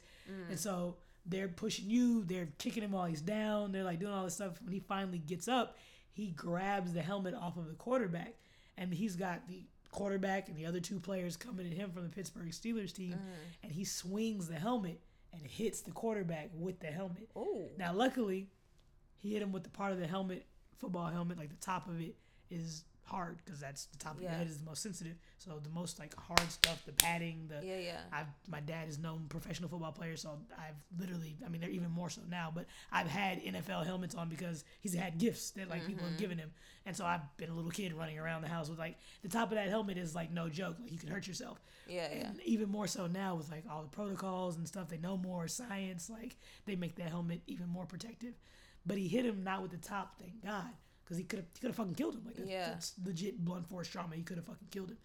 But he hit him with the underside of the helmet, which is softer because it's the part around your neck and stuff, and it's like padded. It's less plastic, more soft. Right. And so he hit him with that part of it because he grabbed it off of him this way from the face mask and then swung it down. Oh. And so he hit him right on top of the head. Yeah. But it's because he hit him with that softer part. It still could have hurt him. Yeah. But like, he probably would have gotten in way more trouble if he would have swung the other side of that helmet because he would have done way more damage if he would have cracked him over the head with that. Like he could, like literally, he could have fucking killed him. Right. So if you watch the fight, it's nuts. I mean, I understand people saying, you know, at the same time, hey man, if I'm Myles Garrett, I'm hopping up just mad and maybe snapping and not thinking, because a lot of people think Mason Rudolph maybe doesn't. Myles Garrett got suspended for the rest of the season, but a lot of people think Mason Rudolph, who didn't get, I think he just got fined. I don't think he got suspended at all. A lot of people think he should have been suspended too because, I mean, this dude's getting kicked and stuff on the ground. They're probably not going to get in trouble because they didn't start doing that until after, you know, Myles Garrett pinned the dude to the ground and everything. But he's still trying to wrench this dude's helmet off of his head to the point where it's like, nigga, you could have hurt me too. And so maybe that snapped. I'm watching, you know, Undisputed with Skip Bayless and Shannon Sharp, and they're like, we don't know what was said. You know, Shannon's like, Myles, if anybody watches football, you watch Myles Garrett, he's this huge dude, soft-spoken, super quiet, never, ever been in anything like this before, to the point where, you know, people are like, did he say anything? You know what I'm saying? Like, Shannon Sharp and Skip Bayless specifically said, did he say, like, did he call him a nigger? Skip was like, did he say the unsayable? And Shannon was like, that's what I thought too. Maybe he said something. Maybe he called his mom a bitch. Maybe he said something that was like made him snap. And we have never seen Myles Garrett teddy bear ass quiet. Like he's a beast, but he don't portray that. He's not a Draymond Green demonstrative. Like he's not that dude at all. He never has been since he's been in the league. This is wildly out of his character. So it's just like, maybe he said something or did something to him that lit the fire under him. Who knows? Yeah. I understand him getting suspended. That's kind of crazy. It's definitely going to be something that's going to be talked about in NFL for the rest of the season. We're almost done. We're on week 11 of 13. That'll mean, 2-3 more weeks of playoffs, including the Super Bowl. So we're almost done with football season. This is going to be something that's going to be talked about for the rest of football season on into next season. Yeah. Football season is going to be over, and they're still going to be talking about it just because they're going to be speculating the case. Like, football cases are actually, because of the type of league it is, it's like that's tried in like federal court. So if he tries to countersue or if he tries to sue Myles Garrett for like actual assault, which a lot of people are saying he probably is going to do, it's going to be talked about on into next season. So definitely want to talk on that. It was a wild situation. So this doesn't happen a lot. Like fights don't really happen, especially not in football. Yeah, because it's not like basketball where like niggas fighting basketball because it's just like, nigga, we just out here in like tank tops and shorts. Right. I can get at you. You know what I'm saying? Yeah. In hockey, they let you fight. Yeah. And even Why? then, Why and even then, because they white. Niggas, that's a whole nother conversation. I'm like, they just don't want to see black dominated sports. Big black men fighting like that. It makes them uncomfortable. It's a whole nother conversation for a whole nother time, and I could get into that where I'm just like, it's the same reason that they just want to control black people, black media, black narratives, black the avenues in which black people are successful. Like it has to do with all of that. It's the same reason that football and basketball are the only sports you have to go to college for before you can go pro. If you play fucking golf, you can become a golf pro at fucking 16. You can play soccer at 15. You can be a fucking 12-year-old gymnast and be a professional athlete. But no, we need to make some money off of you guys first. We need to tell you how to handle yourselves. We need to control all this shit because that's just what we do as rich white men. But that's a whole nother conversation. But looking ahead and definitely going to be paying attention to how that turns out with the Myles Garrett fight because that shit was nuts. Also, guys, shout out to the fucking Houston Rockets. They're on a tear right now. Super hyped to see them on a 5-game win streak now. After not a good start, yeah, a lot of eyes on him after the Westbrook trade, wanting to see how they were going to gel, being two ball dominant players that really, in order to make something happen for their teams and with their style of play, they got to have the ball in their hands. So it's interesting to see them have to like share those roles now. And now kind of seeing them getting into a rhythm where Russell's kind of figuring out his position, and just, if he can continue this, that's just the thing with Russell. He has these flashes of where he's just like, I don't need to score points. I'm a contributor. I'm a distributor. I can affect the game in a million different ways that have nothing to do with scoring points. And then like 2 months after that, this nigga's trying to score all the points, and it's just like, nigga, you can't shoot. What are we doing right now? So hopefully that doesn't happen, and we don't get to the point where we see Russell falling back into those old OKC habits of trying to shoot the ball 40 times to score 20 points. We got a guy named James Harden who will score 40 points off 19 shots. We don't need you to do that. We saw that last night. James Harden and Houston Rockets steamrolled the fucking Portland Trail Blazers, who I got a soft spot in my heart for because Damian Lillard's one of my favorite guards. I enjoy CJ McCollum as a basketball player, and his wild bag of counters and pull-up jump shots, as well as I love his podcast. His podcast, The Pull Up, is one of my favorite sports podcasts. Really dope to see a guy who just kind of plays basketball and just carries himself the right way, but also just has like these other endeavors. He went to school for journalism, and it's just like, that's dope. Yeah, it's just the same way actors and actresses are like, someone go make music too and do all this other shit now because of the internet, and I can put out whatever I want to. Exactly. Also seeing this basketball player be like, oh, but I also went to school for journalism, and I'm not going to play basketball forever, so I'm going to go ahead and start getting into journalism now by putting out my own podcast. And his approach to it is very much like sports radio and very well researched, and he knows what the fuck he's talking about. It's not opinion based, it's fact based. And so I fuck with Portland, but goddamn, they got their ass whooped last night. I know they're dealing with fucking injuries, and they have no middle presence because Nurkic is still out. Oh, one of the gnarliest injuries I've ever watched last year. God, that was so gross to see somebody whose just calf is that big break their leg and snap it in an area where it's just like, your leg's not supposed to break right here, man. Like, just snapped. And he's just like, his fucking calf, he's like 7 foot tall, 300 pounds. He's like, this calf is like, his calf's like the size of my fucking thigh. It's nuts. Oh, wow. So it's just, So I know they're dealing with injuries, but yeah, they took a beating last night. Yeah, when James Harden drops 40 points and I think like 10 assists, like 7-8 rebounds chipped in on like 11 of 20 shooting. So you can't really do anything with that. Russell Westbrook was on a tear. He had his first official triple-double as a Houston Rocket. Gang. That shit was fine basketball, fun to see. So hype for the Houston Rockets getting on a roll. If they can keep playing basketball like this, he's also like giving them this resurgence of like this defensive energy that I haven't ever seen them play with before. And nobody was listening to me when I was saying, man, they're playing like shit offensively, but look at how well they're playing defense as a unit. And I think that has to do with Capella like reestablishing himself in the paint, with Russell Westbrook just always being a defensive minded, not even just defensive minded, he just on both sides of the ball. He is, to me, the living, breathing embodiment of keeping that same energy. Like, that nigga, whatever he do, that nigga's 110%. He's going 100 miles an hour. It's why, even when he has these terrible games where it's like, nigga, what are you doing? He's just going so hard. It's just like, God, he's giving 150%. It's still hard to not love the guy. Yeah. So, yeah, shout out to the fact that they're kind of getting it together. If they can keep it rolling like this, keep playing defense like this. The West is really wide open right now with the Warriors being so decimated, and I'm sorry to have to say I love to see it, especially with Kevin Durant not there. I mean, that was the only reason I really fucked with them at all, is because I just like seeing KD stick it to everybody who talks shit to him and then leave them niggas hanging in the lurch. I was like, whoo, that nigga did y'all like a bad bitch. Made you guys fall in love with me and then just left.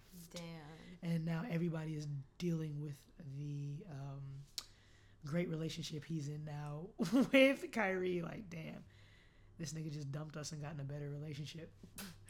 So I love it. I love to see it. And I saw a quote where they won't name the source, but somebody said it just said, I forgot who reported. I think it was Bleacher Report or House of Highlights, ESPN one. It was a credible source. And essentially they said that they won't say who, but one of Steph Curry's Western Conference rivals specifically said, oh yeah, we love to see it. The niggas had fun for a while, bending the rules, and now that they've gotten back to reality, we just want to see Steph in the fourth quarter with that towel over his head. And if anybody who watching basketball knows when Steph Curry is losing, that nigga puts his towel over his head at the end of the game and just be sitting over there chewing on his mouthpiece, sulking. I don't know, probably thinking about the chicken and dumplings that Aisha gonna cook him when he gets home or whatever. But that shit is fucking funny, bro. I cried laughing when I read that shit. I think either LeBron or Patrick Beverly said that shit. Because I Lilo think LeBron does not like Steph. I think he respects him, but I think he's like, man, fuck this yellow ass nigga. Yeah. Fuck this nigga. He's not as nice as y'all think he is. I don't want to hear shit about how many Bibles he read. I don't give a fuck, nigga. I'm from Cleveland. Ain't shit handed to me. This nigga ain't no motherfucking underdog. His daddy was in the league. Like, I really just feel like he's like, man, fuck this soft ass yellow nigga. Like, and I just really want him to say it. Just be like, low key on his Kobe shit. Just be like a dickhead and unapologetic about it. But he got to open schools for kids and shit, so he can't be that. He's got to light the way. So what I really wanted to get into about Cap was just that my initial reaction, and this is actually all connected to the Jay-Z, his situationship with the NFL. Everybody was so gung-ho and so ready to kill Jay-Z, go after Jay-Z. Oh my God, what a Uncle Tom. I can't believe he started fucking with the NFL. And he didn't get Cap an interview, and Cap's girlfriend Nessa is did nobody call our house, and she popping off on Twitter and shit, and everybody I know is talking all this shit, and all he cares about is money. And I was like, man, y'all so caught up in the fucking digital era, y'all so quick to jump on some type of bandwagon or whatever. It's just, can we wait and see? Like, Jay-Z's done some pretty sustainable stuff, from helping people with legal bills to the Khalif Browder situation to Meek's situation to Lil Wayne's situation. Like, he's done so much shit behind closed doors that nobody knew about until after he already helped the situation, that it's like, I was like, let's just wait and see. Can we just wait and see? I think that was even my tweet. Can we just wait and see? And motherfuckers was so ready to kill Jay-Z and so ready to find holes and poke holes in somebody who, you know, for better or worse, has always been honest about his process. And I don't know why all of a sudden he would just switch up. It's like, that nigga been a billionaire. He been rich. That's not going to be the catalyst now for him to all of a sudden just abandon niggas and just like start doing shit all outside of his character. So I was like, let's just wait and see. And then we waited, and now we seeing, and I just, hey man, on like that quote James Harden posted on his Instagram, Trae Young reposted it, is getting like popular and catching traction everywhere. Your apology should be as loud as the disrespect was. So all them niggas with all that Jay-Z hate, talking all that shit, I don't hear you now. That's all I had to say about that. Type of sports and move into not necessarily somber. The event was a little somber because at the time I went to the Rodney Reed rally, and at the time it's pretty somber because we didn't know what was going to happen. But since going to that rally, just yesterday, it's been announced, or maybe the day before yesterday, that they did get a stay of execution. He's not going to be executed. They're going to re-look into all of the evidence and things of that nature. Because I mean, it just sounded suspect to me. I only knew a little bit about the case and was like, all right, this shit doesn't sound right. It just sounds like some typical Texas bullshit. Right. Some typical, Southern racist cops in fucking Bastrop, Texas. And being from Texas, I know just how small Bastrop is. Right. And I've been pulled over out there and been terrified. And so just kind of, that was enough to, I guess, go off of and form an opinion about. But then learning more about the case and how many holes are in it, how, there's people who are saying there's no way he was even there at this time and all types of other shit. It just doesn't make sense that he could have even possibly committed the crime. And then there's also somebody else who is a cop who she was dating at the time, who had a history of abuse and had a history abusing specifically her. And it's just like, okay, well, why has he not been investigated into it? It's because he's a cop. And so, it just, that was enough. But then, there's been more evidence that's come out. I don't know if you follow Amanda Seales at all, but she brought to light some other information about the case, and not saying that he shouldn't have been given the stay of execution, but specifically saying that while we know all this stuff that clearly says we should look into the evidence some more, because there's enough to say there's not a reason, there's enough evidence to say that there could be reasonable doubt. Right. And with murder, that's what you have to prove.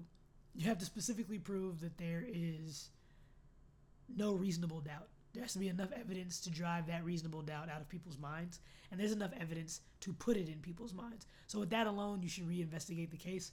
But from what I've seen that she was bringing up is that there's also evidence and things in Rodney's past that haven't been promoted, obviously, by the Reed Justice Initiative, and other, Sean King and all these publications that, obviously, and these celebrities from Kim Kardashian to Beyonce that are behind Rodney Reed, as I think they should be, just because, again, there's enough holes poked that we should at least look at this evidence again. Right. But there also has been evidence or things that people haven't brought to light as far as his past and his history with women and violence and things like that. Right. That he has a record and things of this nature, and it's just like nobody's talking about that.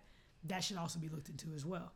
And I get why she's kind of being killed, but at the same time, I also think that that's just the justice system as we have it, flawed and all, is that you should look into everything. Right. What has happened is what should have happened, because he should receive a stay of execution, because we should retry this case. It's old as shit.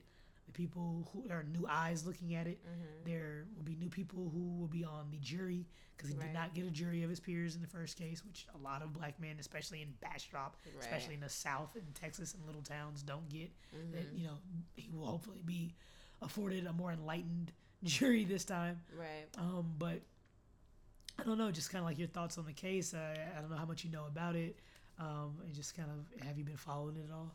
I have been following it a little bit, but the whole Amanda Seales thing, that she basically came out with some information that she did her research, even though her research was a little inaccurate in some parts. Right. I understand where she was coming from. Like, she's basically just saying, we hop on these bandwagons of like what's popular, what's trending, and it hits certain triggers, be it a negative or positive cause. Right, absolutely. And so automatically, it's like people of color, we're already on the whole justice for blank. Right.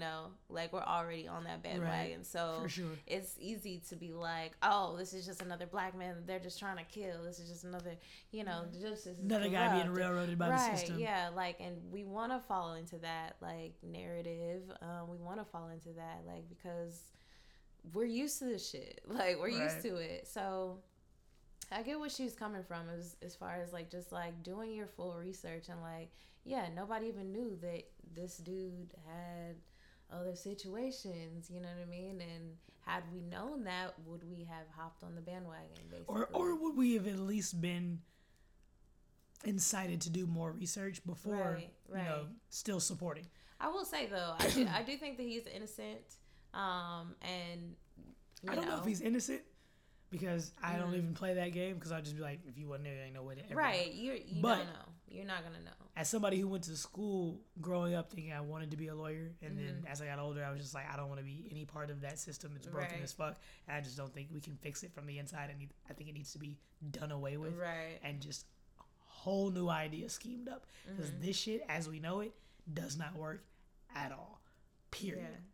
Yeah. So once I got older and was less just like, I poet growing up and reading fucking Langston Hughes and Angela Davis, and my mom taking me to see fucking Maya Angelou when I was 9 and 10 and shit. It's just like, I grew up with the whole, I'm trying to change the world, and I found poetry. It was just like, there are whole other ways to do that I feel like are more truthful and just, I don't know if I can say more effective, but just feel more true to who I am. Right. And so but just as somebody who went to school and actually studied law to a certain extent, it's just, I don't play with truth or innocence. It's just, it's about what you can prove. Right. And that shit just, there again are enough holes to be like, it don't add up. If it don't add up all the way our legal system is set up right now, is you cannot convict somebody for murder if there is not a way to prove that there is no reasonable doubt. Right. And right now, there is mad reasonable doubt. Yeah. And so that's enough to say, if we don't know, you can't put a nigga in jail just because they seem like the person who most likely did it. Right. That ain't how it works. You got to be able to prove they did it. Well, that is how it works, because that's what they do. I mean, facts. Yeah, facts. In theory. Right, in theory, that's how it's supposed to work. Yeah. No, yeah, but I mean, I get where she's coming from.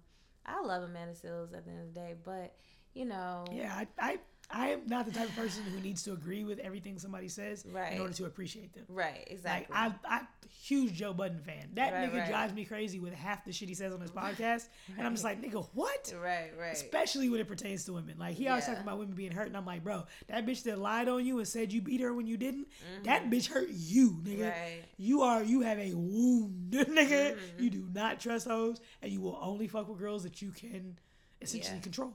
Gaslight. Is that gaslighting? I don't know. I'm about to say, is that the same? I think that's just like, We don't know. yeah, I think that, What is I think the that's actual just being like a womanizer. I guess I don't know if he gets to do gaslighting for that. Oh, poor Joe Budden. Yeah, poor Joe Budden. I heard since fucking Kevin Durant, that nigga just signed a $200 million contract and got a season off to just chill. So like that's got to be rough. Wow. But last topic. So Instagram removing numbers, yeah or nay? Fucking with it or not fucking with it? I'm fucking with it, actually. Fucking with it. Why so? Yeah, I'm fucking with it. I'll say whether I am or I'm not, but I'm also very curious. Okay, I'm fucking with it because it's like, so if I'm not mistaken, Instagram is gonna remove the likes for other people to see. It's not gonna remove, like, for example, you can look at your likes and see all the people that like them or how many likes that you have, but I can't look at that picture and see.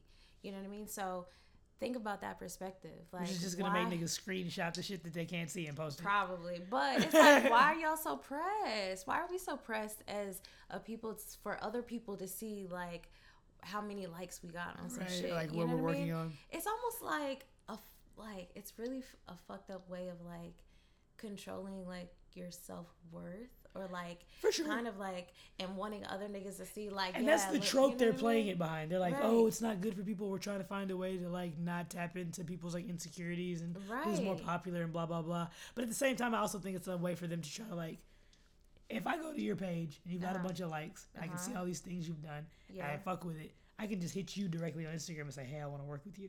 But if I can't see all that data, kind of at a glance, it might make me less inclined to try to do all the work it might take to get in contact with you and figure out what those analytics are. So I'd have to go through Instagram. Okay, so you're saying So from now like a business perspective, They want like, people okay. to go through them instead of being able to go straight to the source. Right. Yeah. Because big business, I'm just like, I don't believe you give a shit about any of our mental states. Yeah. Like, you might say that, and that's a great way to frame it, but at the end of the day, all y'all care about is creating more traffic and creating more money. That's what any business is about. Very true. That's just capitalism. That's how it works. Yeah. Not knocking it, but just don't lie to me and, don't piss on me and call it rain. So I agree to an extent that I definitely, like, I feel that. Because I also think this is, like, the weird reverse effect I think it's going to have. I think people are going to see their numbers go up. Oh, because of niggas not less pressure of like the Jones effect of like me liking something just because it's already got a bunch of likes. Like it's something I fuck with anyway. But like, ooh, that's nothing to be like double tap something that everybody. Complex posted a picture that everybody fucks with. I'll like it too. Especially how when you can see like your close Friends liked it. Yeah, all that. like that. You're like, Like oh, they're not dumb. automatically That's like that's an influencer thing they did for sure. They're not dumb. They're like, okay, the people I follow this. Let me take a look at it, even if you don't already follow it. It's just like a picture you see that somebody liked, or it's on a big outlet that gets reposted or gets on the Explore page, and you click on it just cause, and then you're like, oh, this person I fuck with. But what is this? Because this person I fuck with fucks with it. So I feel like inversely, if you like follow analytics now, like looking at, I'm the type of person who does, because it's a thing. Like you put this on like resumes and stuff at this point. You know what I'm saying? It's 2019. Yeah. So if I go to my page and I look at pictures I've posted, and you go to the analytical part, you can see like the traffic that your pictures have generated. Yeah. So you look at a picture that's got traffic, it's like 346, and it's like 41 likes, and it's like, so why didn't you like it? Right. So I think it might have this inverse effect because I am a huge believer that people are fucking sheep. A person is smart. People are fucking stupid. It's why I don't fuck with cancel culture. Like a person will see somebody like in a burning building and try to run in and help them because they're just using their own brain and their own morals. A person in a crowd of people will walk by somebody getting raped at a fucking festival and like not do anything because they're around a bunch of people and they don't want to be the person to make the move. Somebody will jump in to help somebody in a fight to the detriment of themselves, being like, damn, I see this girl getting abducted by 2 dudes. I'm probably gonna get my ass beat, but I know it's wrong, and I don't see anybody else around, so let me go help. Right. But if it's in that same situation happens in Times Square in New York, motherfuckers might walk past it. Yeah. It's like how shit happens to people, these huge crowded things, and like, what do you mean she got at this big party? Because nobody wanted to be the person to be like, yo, that person's doing something fucked up. But if it just been them, they'd be like, bro, what are you doing? Because people are fucking sheep and they're idiots. Yeah. So I'm like, if you take away the idea of them thinking like, oh, this picture's cool, so I'm gonna like it because it's cool, or I don't want to. Like, I know people who are legit stingy with their likes. They're like, I'll look at this up, but I just don't want to like it. I'm like, why? That person don't be liking my pictures. Why do you give a fuck? You like it, right? It's called a like, and you like it. Double tap the fucking picture. You weirdo, what the hell? And I know people that will like post something, and then if they shit don't get enough likes, they take the shit down. Take it down. I'm like, what the you wanted to post it. You liked it. I've done that, but not for that reason. I've done that recently because and when I say recently, I mean like years ago, but like within a year or two. Because if you do like research on like it's algorithms, right? Instagram is not real anymore. Okay. So it's that algorithm. I'll post a picture and be like, man, I just really like that picture I took. I'm gonna post it. And I just posted it because I wanted to post it because that's what the fuck you're supposed to do with Instagram. Right. But if you're thinking about it from a business standpoint or marketing or whatever, and you're thinking about analytics, you know that there are certain times of day where traction is higher. So you'd be like, damn, that picture is dope. And I posted it and it only got 10 likes. Yeah. I know if I post it tomorrow at 7, it's gonna get 40 likes just because more people are looking up. I understand that. But at the same time, it does play into the same thing as why do you give a fuck? Right. So it's the same thing, but it's interesting. So yeah. We'll see how that goes. I'm very curious after watching another episode of Abstract, the creative director of Instagram right now, like the guy who gave Instagram its whole new look. Very subtle things where if you watch the episode of Abstract, I can't remember his name. He's a black dude though, and I thought that was super dope. That, like, this black dude is essentially he's a creative director for Instagram, but he's a creative director for an app, so he's also a nerd. But like in the coolest possible way. Okay. Like I think it's dope. Like just you existing in a space where I know there's probably not a whole lot of people that look like you, and you're the boss. Yeah. Like the guy who originally created Instagram and the Instagram logo, you're going to him telling him, all right, we're about to revamp it and everything, and I'm changing all this shit, and he's just letting you do it, like, and trusting you to do it. It's a really cool, another cool episode of Abstract. And I was watching that and I was laughing at, how subtle, how much thought he put into all these changes that seem subtle. Like the idea that the old Instagram, looking at pictures and how much bigger your follower count used to be.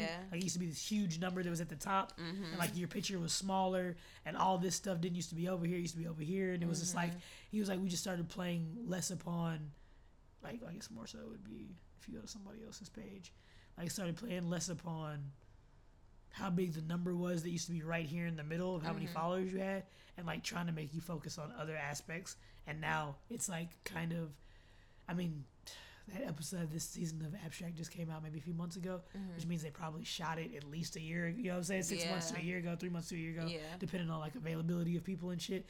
So it was big buzz that they changed the logo. He said, at the time, everybody had flattened out their apps, like made them look dull and flat like this. Remember how they used to be kind of cartoony and bubbly looking? Yeah. And he's like, Instagram hadn't done that yet. Okay. So we flattened out the app. And then we went through a million different versions of like having people close their eyes and draw the Instagram app logo from memory to see what parts stuck out the most and be like, okay, so those are the parts we need to keep because that's what makes it familiar. Right. And like changing it from the old logo with the brown and how it looked like a picture with the lens. He's like, all people remembered was the kind of camera look of it, lens of it. Yeah. And he's like, and then we just went through a million different versions of it. And how I remember when Instagram changed everything, the first thing was the logo. I remember reading shit online, on blogs, and just how they were killing them. They were like, this app is stupid looking now. Why is it so colorful? Right. Like, this is the new logo y'all came up with. We could have done this on fucking Web 95. Like, what the fuck is this? It's just gradient colors. Like, you didn't really change anything. It's super basic. Like, what?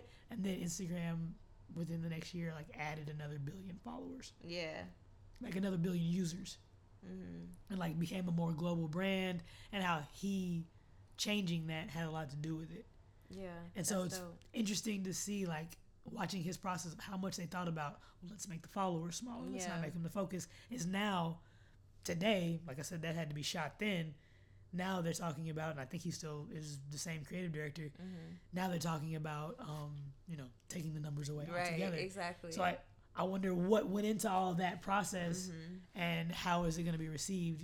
Right. Is it going to be kind of like when they revealed the new logo and people are like, "Oh, Instagram's about to be dead." I can't believe they did that, and then.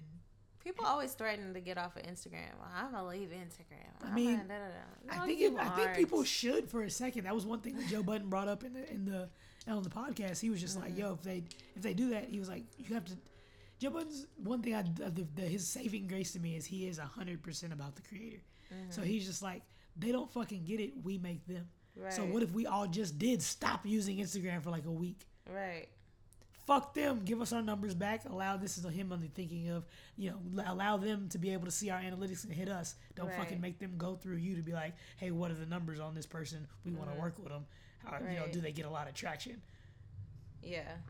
So I heard him on that and I was like, man, that does sound like some big business shit. I highly doubt Instagram gives a shit about my mental health. Yeah. Because I do get it. I mean, I've definitely wanted to take breaks from Instagram because I'm just like, bro, this shit can't possibly be good for my mental to give a fuck about this. Right. But it's a tool. I don't know. It's weird. Social media is weird. It is. And just like a thing, I feel like we're just still barely scratching the surface of how to navigate in a healthy way. Right. All right. So last and final segment of the podcast. And this is the only segment I have when I have interviewees. And as I say on the podcast, when it's just me. I don't interview just everybody because I don't like everybody. So I don't give a fuck. Most of the time, you just have to listen to me. Today, y'all got blessed, and you get to listen to somebody else on this podcast. But while they're here, I like to just kind of get a overview of kind of what you do and your creative discipline, things like that. Because that's, at this podcast, it's really the only people we talk to. Trying to figure out how people got into the things they got into, things they've learned, how you put passions to practice, all that kind of good stuff. And, kind of already talked about it, but kind of elaborate a little more on your creative discipline and what it is that you do. Okay. So what it is that I do. I started off as an indie filmmaker here in Austin, Texas. I was doing little cute projects here and there. I moved to Atlanta. I got an internship with the music record label. That was pretty cool because I got to meet all the music execs and stuff in Atlanta, and then from there all the film execs, and then I started working with like film production companies, and then slowly but surely worked my way up into indie projects, short films, music videos, and then into TV and film. So the other question was my creative discipline. Is it directing, right? Well, yeah. So I do a little bit of everything. As far as like the indie side, I do producing, directing, writing. I do it all behind the camera. I'm gonna say, do you act? Or is everything you do is behind the camera? I can act a little bit. I've done it, but I would definitely rather stay behind the camera. Gotcha. Yeah. Yeah, I'm definitely one of those weirdos who is just as comfortable in front of a camera as I am behind one. That's dope, though. Yeah, although I did. Like I said, we've had the conversation that I feel like I would like to direct, but just I think the idea of knowing that if you get to a certain level that you can direct and that just be it, I would do that. Because we've talked about this, me editing film, I'm just like, that shit looks like watching fucking paint dry. I cannot do it. It's just not as exciting to me as the satisfaction takes much longer than like editing a photo. It's just like, that's how I wanted it to be. Done with this photo. On to the next. Right. It's like, Jesus Christ, bro. Oh my God. Like, I'm weird because I want to be hands-on with projects that I'm involved in. So I'm in rooms with things being edited sometimes. And I'm just like, God, this is just me being here today. You do this when I leave too. Right. So Jesus Christ. Yeah. But yeah, so that's interesting to always, meet somebody who's more comfortable behind the camera, because absolutely my ass is a ham, so I just like being in front of cameras as well. There's nothing wrong with that. You're Issa Rae. Man, some people can do that. Not a lot of people can like do that. That's a real talent. Oh, appreciate that. It's I don't know. It's just a thing. And the camera just became something I just more recently got behind. So I guess that just became a more relatively recent thing I discovered. I guess I already knew I was comfortable in front of a camera, because to me being in front of a camera is just like a much easier way of being on stage because I've always been comfortable being on stage. So it's the same type of like attention, but it's just like delayed. You can like chill in between. It's just like I know somebody's gonna see this later, which I'm cool with, but there's like less pressure to me as opposed to like being from theater and spoken word, where it's just like they're watching me right now. Right. Like exactly. I can see the people in the audience right now. The lights are hot. Like you know what I'm saying? Like, yeah, I feel that. so what got you into filmmaking? Oh, that's a good question. So my uncle, he had a camcorder back when I was like 5, 6 years old, and it was like one of them big ass chunky ones that you put like the VCR tapes in. I remember those. We had one of those in the house.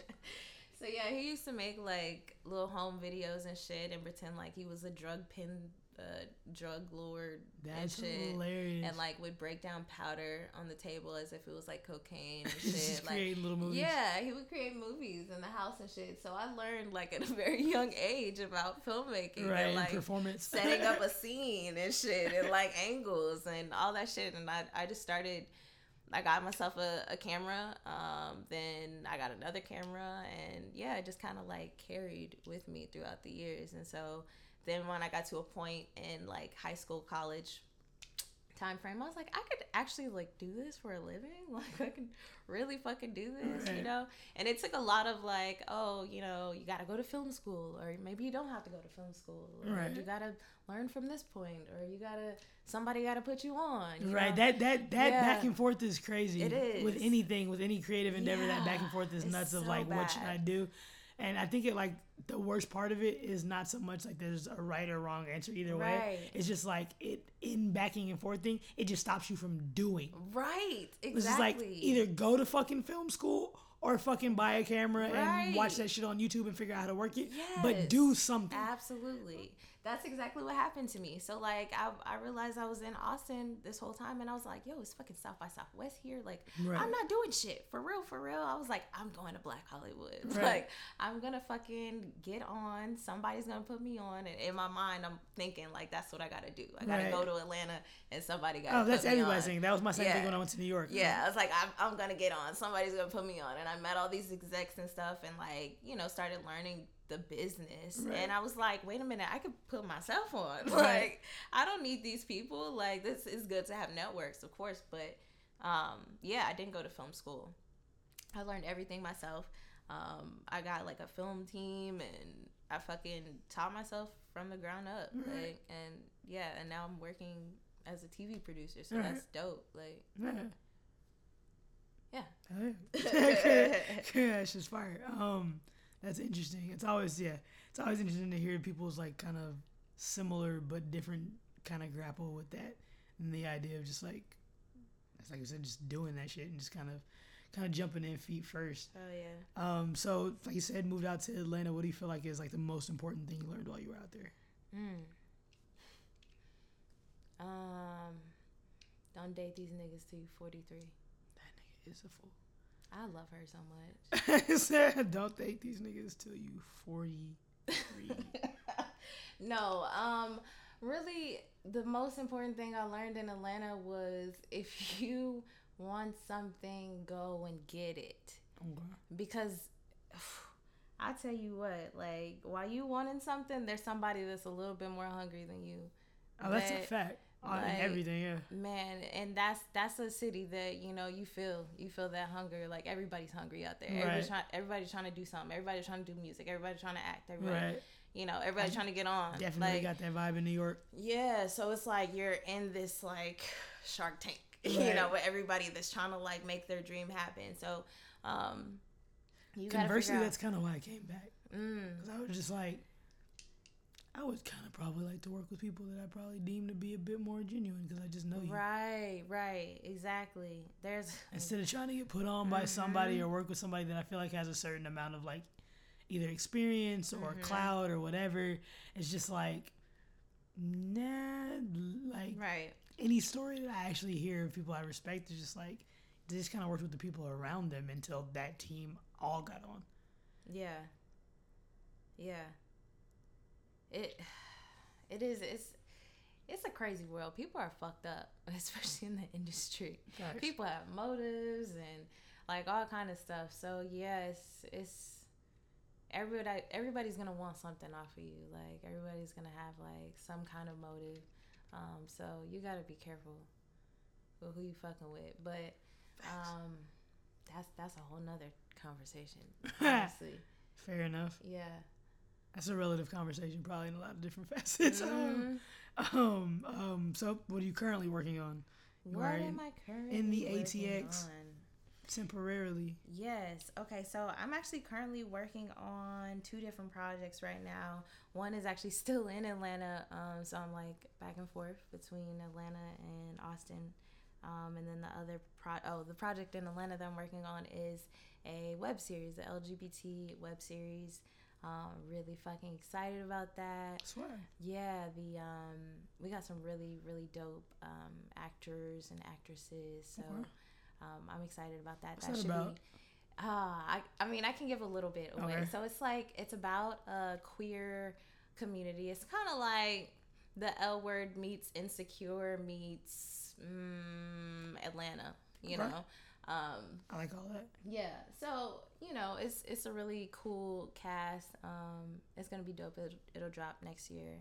At the beginning of next year, and then I have another short film that I'm working on here in Austin, and that's like from the ground up. So we're starting that production soon. So yeah, that's what I'm doing right now. Just freelancing, just out here. Out here. Out here. That's what's up. Well, out here on the Creative As Adults podcast, I appreciate you being here. Where can they find you? Any information or ads that you want people to follow you? Yes, follow me on the gram. Even though you won't be able to see my likes. You're going to be able to see how many other people follow me. But you'll still be able to see my shit. Right. Which is the important part. Follow me on the gram at The Breezy. I guess I should start with the first letter. TheeBrizzy. And then that's basically like on any other platform. Yeah, Twitter. That's really all I have is Instagram, Twitter. Facebook, I don't really put nothing on YouTube Facebook. channel, right? I do have a YouTube channel. Oh yeah. I got some shit on there. You should follow me on YouTube at the Muse Click. Swear. Yeah, so there's some content on there too. Well, I appreciate you coming through, Miss Breezy. Thank you so much for having me. That's what's up. Hey, man, appreciate y'all. It's been another episode of the Creative As Adults podcast. Holla.